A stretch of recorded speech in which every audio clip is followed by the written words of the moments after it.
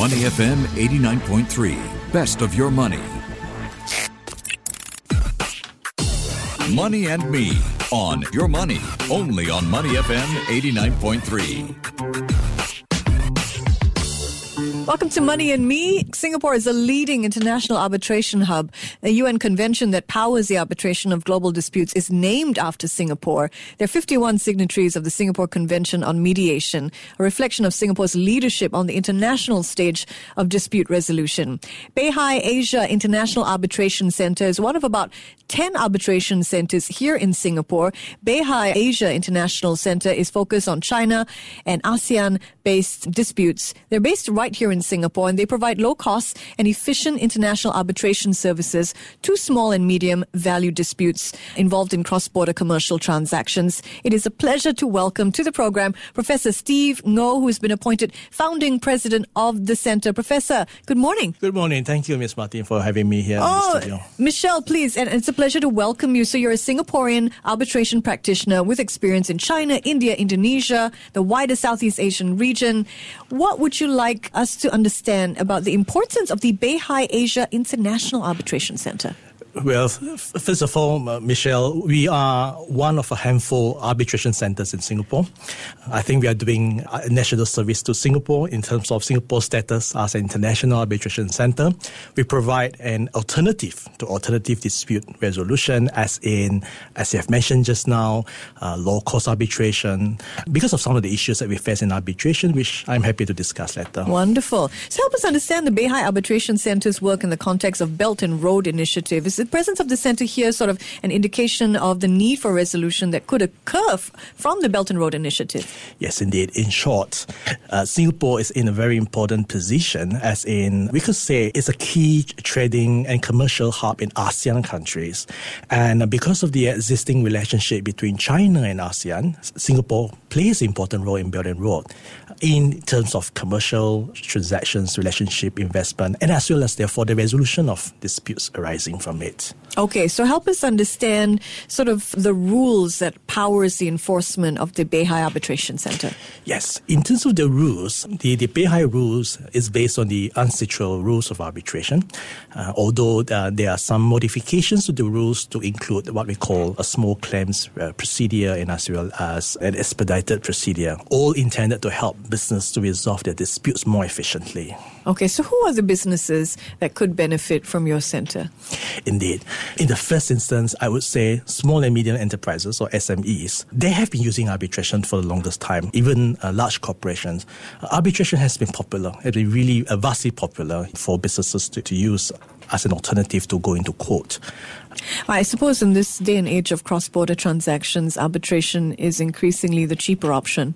Yes, that itself is somewhat a contradiction at times, because although arbitration is designed to be cheaper, so to speak, going to sue someone. Indeed, yes. But the question of being economical is often up for discussion these days, really, due to many factors. It can still remain an economical option to resolving disputes, but many at times it is also quite the case. Okay, that's interesting, because I think that's one of the hurdles small and medium enterprises face when considering ADR, or alternative dispute resolution, that it's going to be long drawn out and therefore expensive. So what do you say to that? Yes, indeed, Michelle. Well, first thing first, what I will say is this. Our court system in Singapore is very efficient. So we really, I would confidently say that we will really have issues before the court in terms of matters being dragged out for too long compared to in other countries.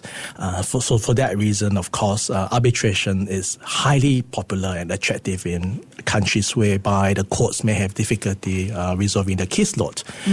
Okay. So help business figure out, when it comes to dilemma, should I arbitrate, should I not? What are some of their key considerations, Professor? Yes, indeed. I think the most important consideration is in terms of where the parties come from.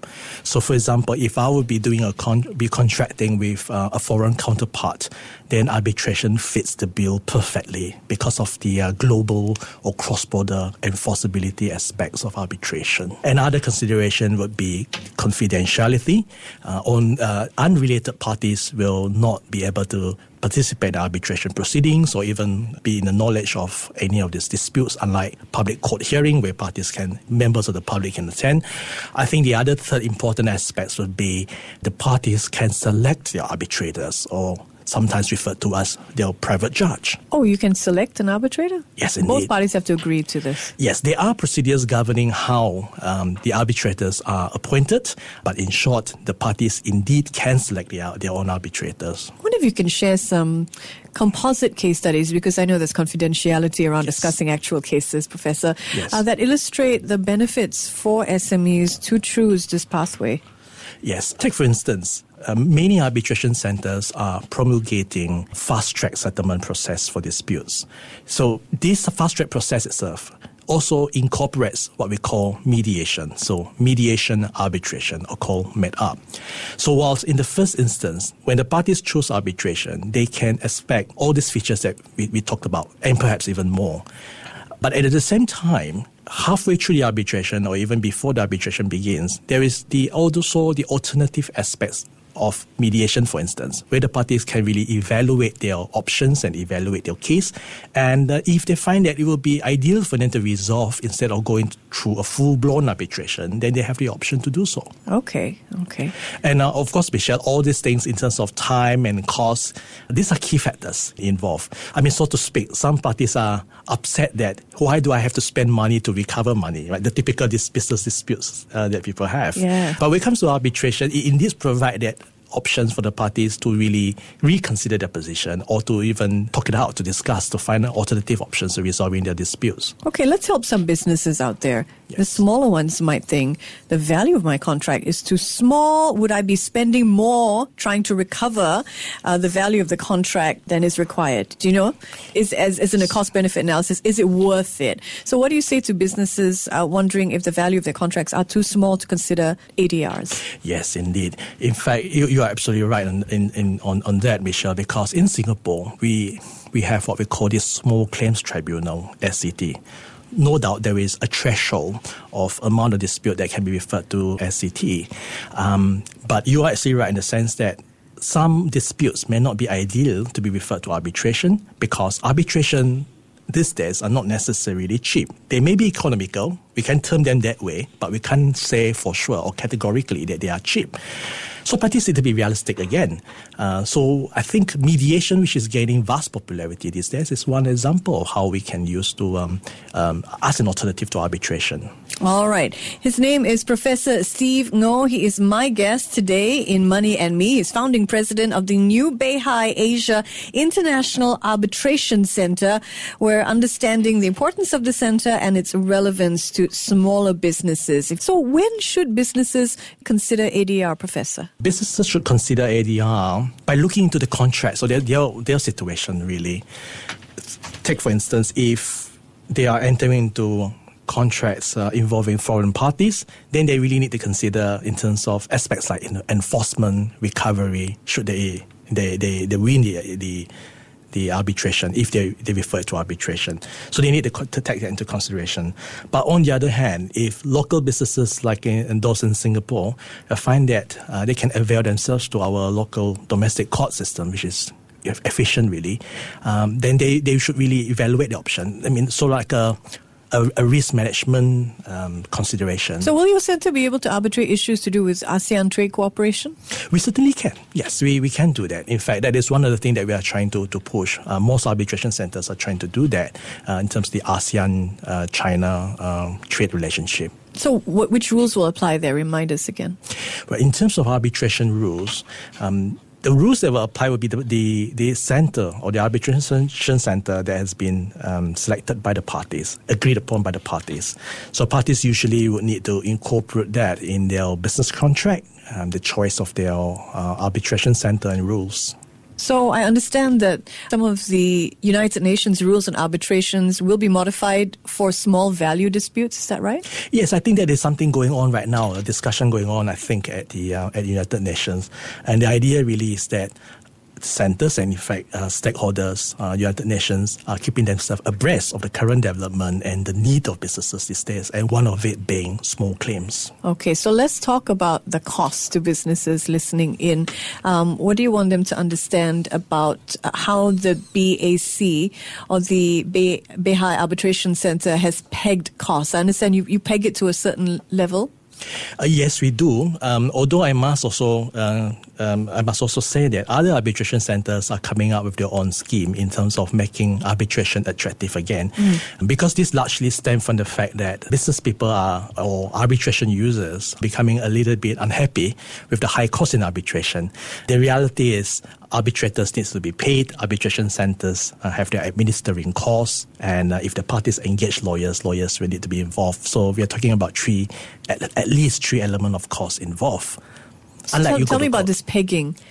Yes, in terms of pegging, what we'll do is that at the Beihai Asia Center is that we try to understand that small claims, what would make sense to small claims? Small claims mostly coming from SMEs, not having to put them through further anguish, already experiencing a dispute and having to spend a lot more money to pay to arbitration.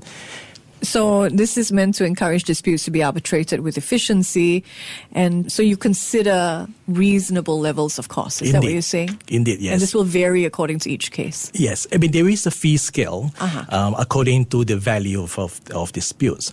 Yes. I'm also careful in saying this because it is not a question of selling this idea or services of dispute resolution. Rather, the whole idea behind it is to make arbitration make sense again. Absolutely. But I think one of the major hurdles that SMEs face when even considering arbitration is this crucial question of cost. Indeed, yes. Yes, that's a very valid question because, for instance, some SMEs, when they have disputes, they will turn to their lawyers. Their lawyers may be in that conundrum as well. Should we just go to the local court, or can we opt for ADR? Will the ADR be necessarily quicker than going to the court? But I must also say, Michelle, that the whole consideration will change if it involves cross-border contracts and cross-border parties, transnational parties. Because suing a foreign party, say for example, suing a foreign party in a domestic court will be quite different from, say, if the parties will go for arbitration. What are the main advantages and disadvantages of arbitration, Professor? I would say, if I were to talk about the key advantages, would be the confidentiality, that the parties can appoint the arbitrators, and also the enforceability of arbitration decision called arbitration awards due to the United Nations Convention. But the downside of arbitration really is that it has become quite complicated, and it has become a rather hostile and adversarial process, and also the cost element because lawyers are involved, but don't just always blame the lawyers, of course, but because arbitrators need to be paid and arbitration centers need to be paid. If one will go to court, you don't pay judges. Judges they don't have a fee. They don't send you a bill for their fees or for their salary. But that would be. But unlike in arbitration, it's the other way around. Okay, some of the advantages and disadvantages of arbitration. Do you have any words of advice on how businesses can manage high costs of dispute resolution should it get to that? Yes, indeed. I would suggest anyone who encounters disputes, please consider your position very carefully and consider other options such as mediation. Put your pride aside and consider resolving it without having to go through a full-blown arbitration or even suing someone in court. So there are options. And final words of advice for businesses out there, as SMEs who want to, walk down this path of ADR, still unsure, still on the fence. What do you say to them, Professor Ngo? I think basically, someone once asked me and said that, why do I encounter so many disputes? So my comforting words being that, consider your business is improving, you're doing pretty well, there's an increase in volume of your business. That is why you may encounter some hiccups and issues in the course of your business.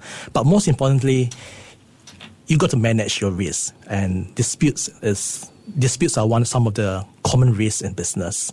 And so by managing it well, get good advice, act fast and be pragmatic. That's the most important thing. Be really, really realistic about your situation. Well, speaking of risks, there are risks that you can anticipate and those that you can't. So just generally, how is the novel coronavirus impacting the work of the Beihai Center? Well, at this juncture, I think it's still early days. I'm not medically trained, so I will have difficulty seeing how that will impact on the other spectrum of the industry, in this instance, the business and dispute resolution sector. Generally speaking, disputes may occur because of disruption to business and trade arising from the outbreak. We hope it's not going to get too bad, but I think, again, disputes cannot be avoided, really. All right. Well, thank you very much for coming by. He is Professor Steve Ngo, founding president of the Beihai Asia International Arbitration Center. Before acting on the information on Money FM, please consider if it's suitable for your own investment objectives, financial situation, and risk tolerance. To listen to more great interviews, download our podcasts at moneyfm893.sg or download the SPH radio app available on Google Play or the App Store.